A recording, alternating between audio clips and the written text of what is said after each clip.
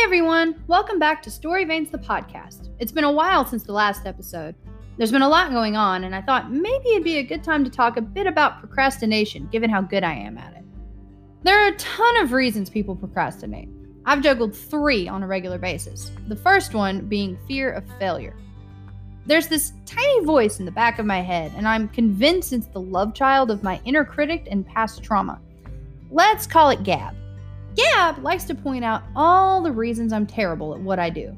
All my writing flaws, all my hiccups when I speak, what everyone is probably thinking when they read my work or listen to me. None of it's ever good. Gab is convinced I'm the worst at anything and everything, and would have me believe others think the same. So I'm left wondering, what's the point?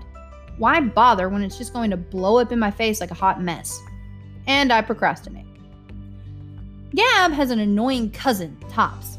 Tops doesn't think I'll fail. In fact, Tops thinks I'll be a huge success, but only as a one-hit wonder in the writing world. If there's a name for that, let me know.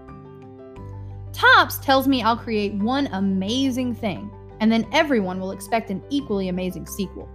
But one story is probably all I have, and I'll buckle under the pressure before I can even try to meet their expectations. So I wonder, why bother when I'll probably just disappoint everyone? And I procrastinate. Leading this team of downers is Clocks, the one who steps in when I'm able to shut down Gab and Tops long enough to try something.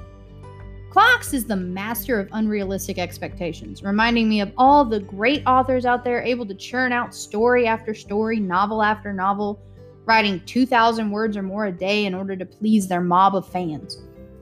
Then I'm reminded of every other obligation I have. Homeschooling 3 kids, housework, appointments outside the house. There's no time to spill thousands of words onto a page, at least not good ones. So I'm stuck wondering why bother when there's not enough hours in the day. And I procrastinate. I think I've finally found a way to get these voices out of my head. Maybe not for good, but long enough to get to work. To Gab, I say, who cares if I fail? Writing makes me happy. It lets me create, invent, and explore in a way I'd never be able to in reality. No one else has to like it as long as I do. And I'm pretty sure at least a few people like what I do. To Tops, I say, why would becoming a one-hit wonder be a bad thing? I would have created something great, something memorable. And isn't one thing good enough? And a bigger accomplishment than most people have? Better something than nothing. And finally, to Clocks, the one I struggle with most of all, I say I'm not one of those big-name authors with time on my hands and money in my pocket. I'm a small-town, small-world scribbler. Realistically, I can write 500 words max, maybe more on a quiet day. And that's okay. As long as I get words on the page, especially words that make sense and aren't repetitive for the sake of reaching a ridiculous word count, I'd call that a good work day. Don't let negative voices in your head get you down, and definitely don't let them keep you from trying. How will you know what will come of your efforts if you don't give yourself a chance? Find the time, find the place, and let your muse be the positive voice blocking out negativity. Stop procrastinating. You may surprise yourself by what you accomplish. Well, that's all I have for today. Now to go tackle my personal antagonist, the dishes.